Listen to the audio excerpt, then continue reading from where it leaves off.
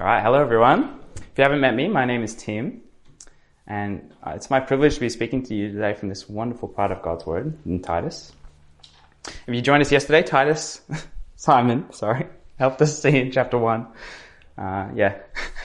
chapter 1, that God has a trustworthy, life-giving message. It's all about eternal life, and it's entrusted to godly leaders. But today we're going to continue into chapter 2, and I hope we'll see that godliness is not something that's just expected of Christian leaders. As important as that is, we'll see that God requires all of us to be godly.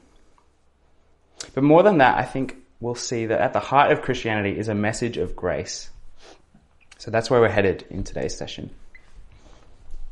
Let's begin. Now, I wonder what you think a Christian is. Especially if you're not a Christian here today. What is your impression of Christianity? Is a Christian just someone who follows lots of rules from the Bible?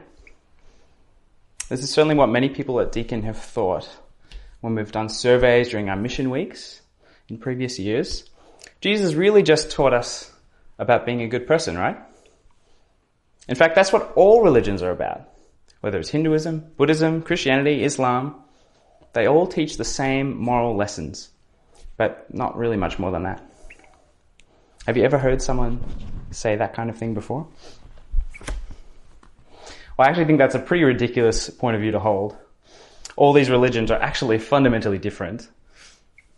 But there is a small amount of truth in what they say, in the fact that Christians are called to devote themselves to good works.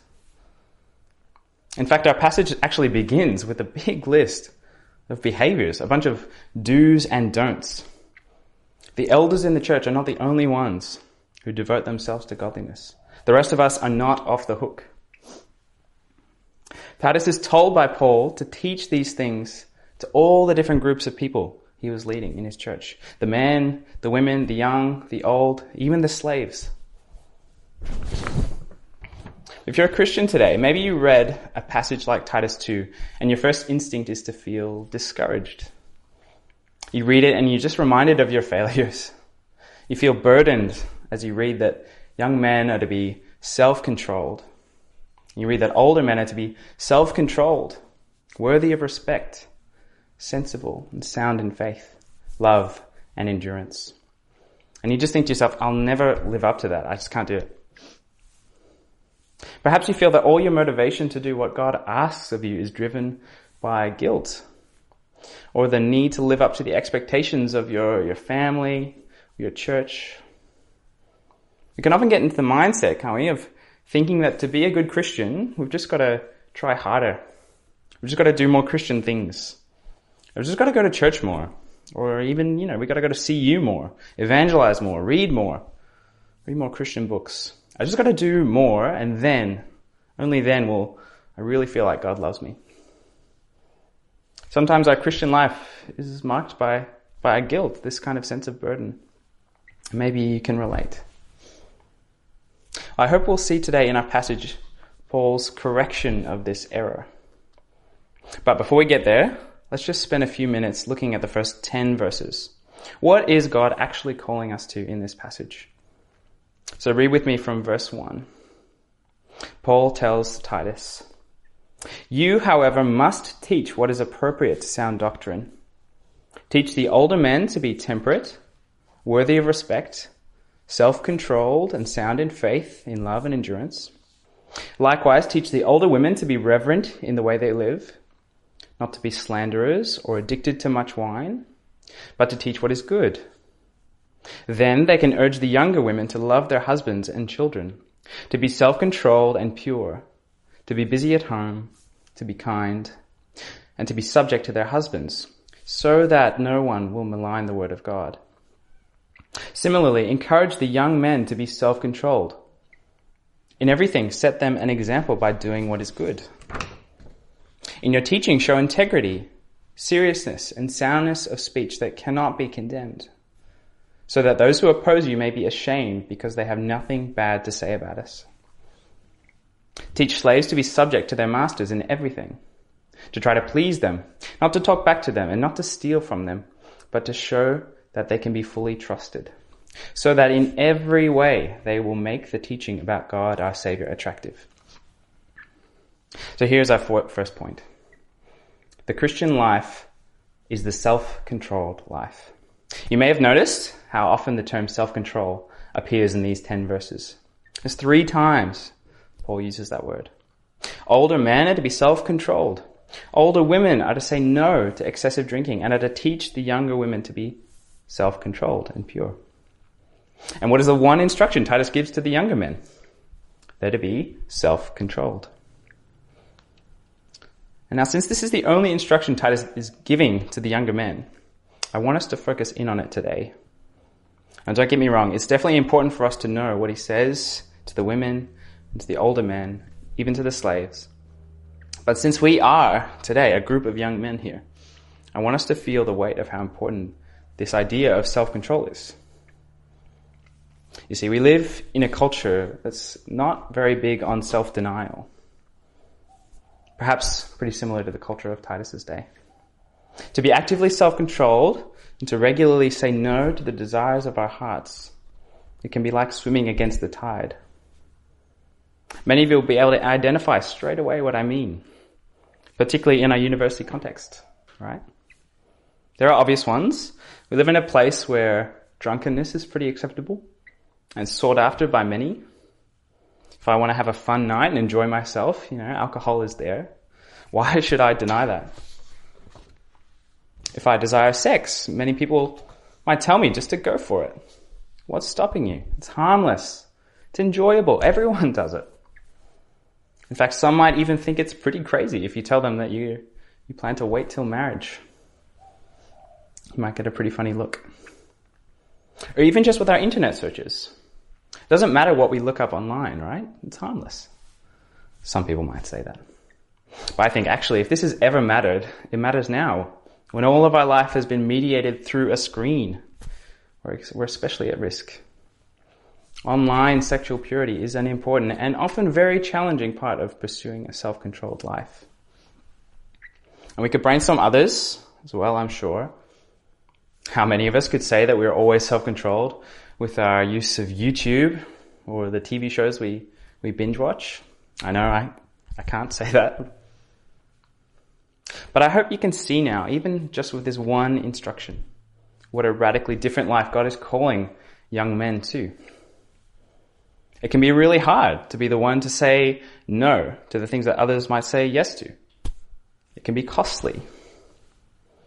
Many of you will have felt and experienced the cost of following Christ before, and I'm sure you will again. If you remember, we're like fish that are swimming upstream against the current, against the normal way of life that's all around us, and oftentimes against our own sinful desires. So this is what Titus is to teach the young men, and us, and everyone in fact, is to pursue a life marked by self-control. He says the older men are to be temperate, worthy of respect, self-controlled, and sound in faith, in love, and in endurance. These are some of the true signs of Christian maturity. Is this something you are pursuing? Have you given much thought to what your life will look like in 10 years? 20 years? Your Christian life, that is. What do you aspire to be like? I'll leave that with you. But what motivation does Paul provide for us to live such a radical life of self-control and godliness as young men? Is it just, as many people might think, following some outdated rules just for the sake of it? It's all a bit arbitrary and restrictive. Everyone else gets to do what they want, but us Christians, well, we don't really have much fun. Or is it just another instruction there to make us feel guilty? I'm thankful Paul does give us 2 foundational reasons for pursuing this kind of obedient life in our passage. That's what we'll look at next. We'll call this point 2. Motivations for a life of godliness. So what is our first motivation? Well, we pursue godliness in order to adorn the gospel. Adorn the gospel. Now, adorn is not a verb I use very often, but let me explain. You may have noticed in those first 10 verses, the repeated effect that this kind of life has towards those outside the faith. Just look with me. Verse 5, the young women are pure and self-controlled. Why? So that the word of God will not be maligned by anyone. Some other translations use the word reviled. To malign or revile is to speak badly about or to hatefully criticize something.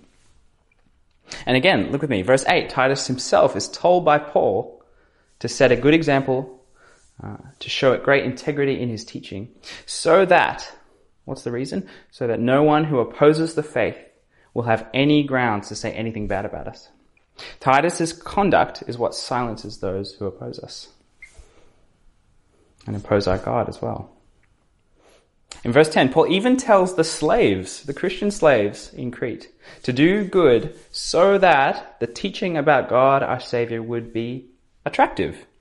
This is what it means to adorn, to make something look attractive. Isn't that such an interesting effect of our actions? I don't often think about it this way. We are called to make the teaching of God, our Savior, attractive. People may not like the message of Christianity. They may not like our Lord Jesus Christ, the fact that he was crucified on a cross. Perhaps you once didn't think very highly of it either. They may reject the gospel itself. Sometimes that will happen. But in our behavior, we're not to give anyone any reason to reject our God or bring Jesus' name into dishonor. It's like a sweet fragrance. People can be drawn in and a desire to know what's it all about? Who is this God? What is Christianity? I don't know about you. I've heard many stories of people who, not Christians, but after going to church for the first time, they're just so amazed at the welcome they received, the love and the hospitality that Christians show amongst themselves and to outsiders, and they want to stick around. They want to find out more.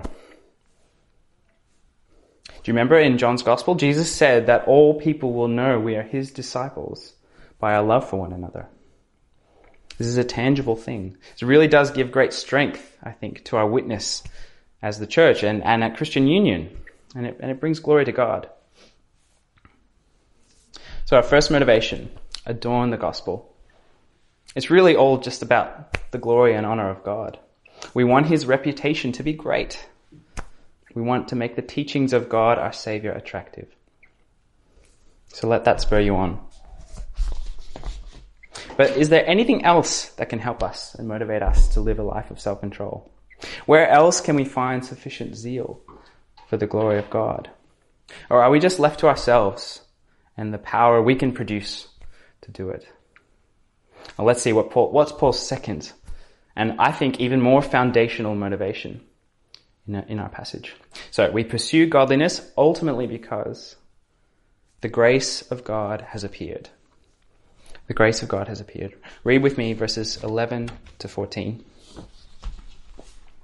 For the grace of God has appeared that offers salvation to all people.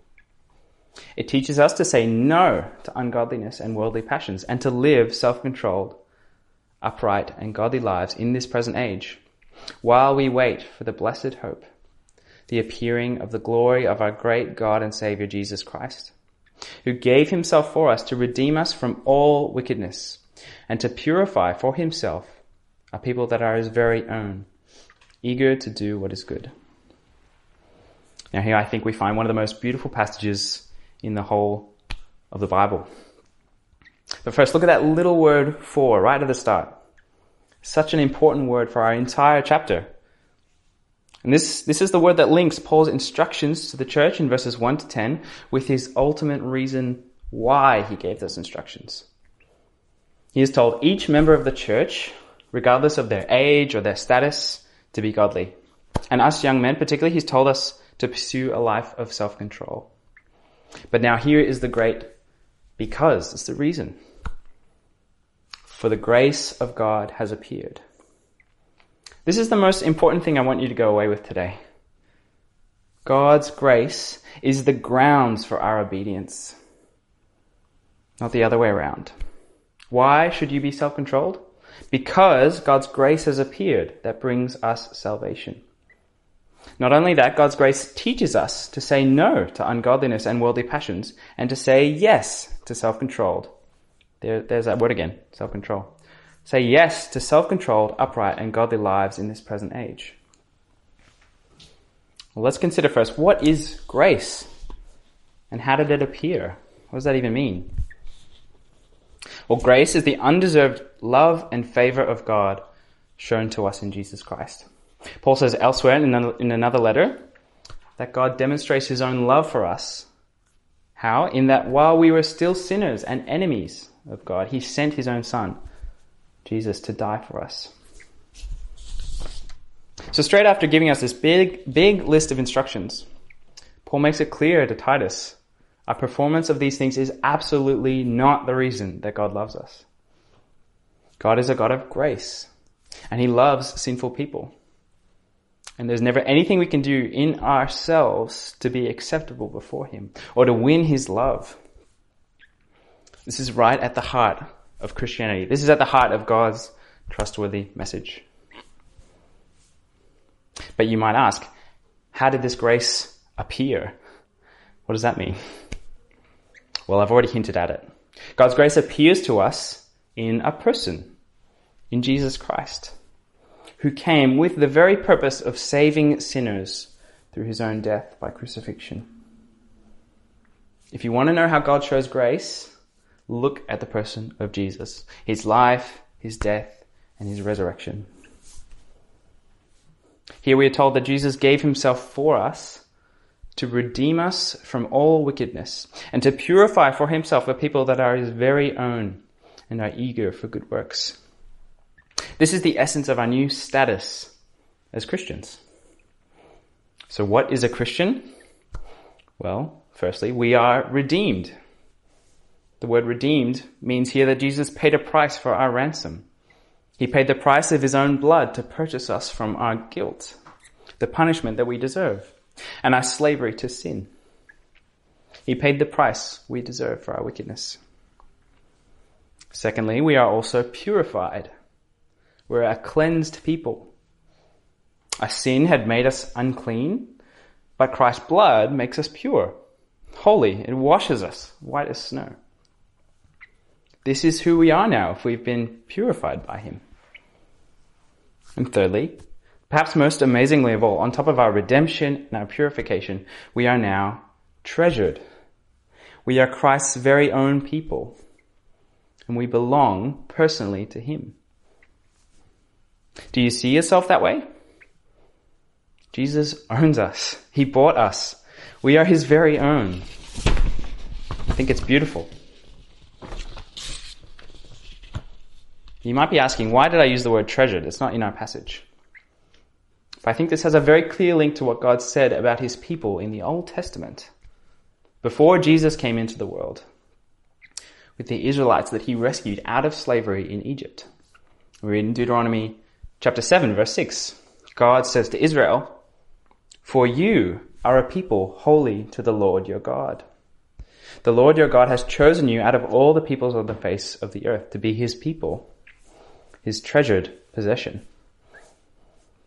So I think the way in which God redeemed his people back then in the Old Testament, how he saved them out of slavery in Egypt to be his treasured possession, I think that is a picture for us of how Jesus, through his own death on the cross, how he redeems and purifies us and makes us his very own, his own treasured possession.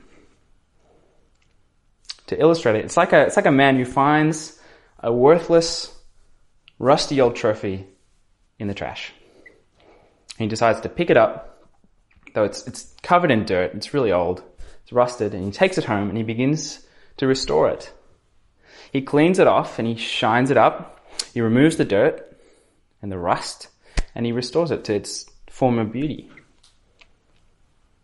He then places it, amazingly, as his treasured possession in his living room, right in the center of his house, for everyone to see, right on the mantelpiece.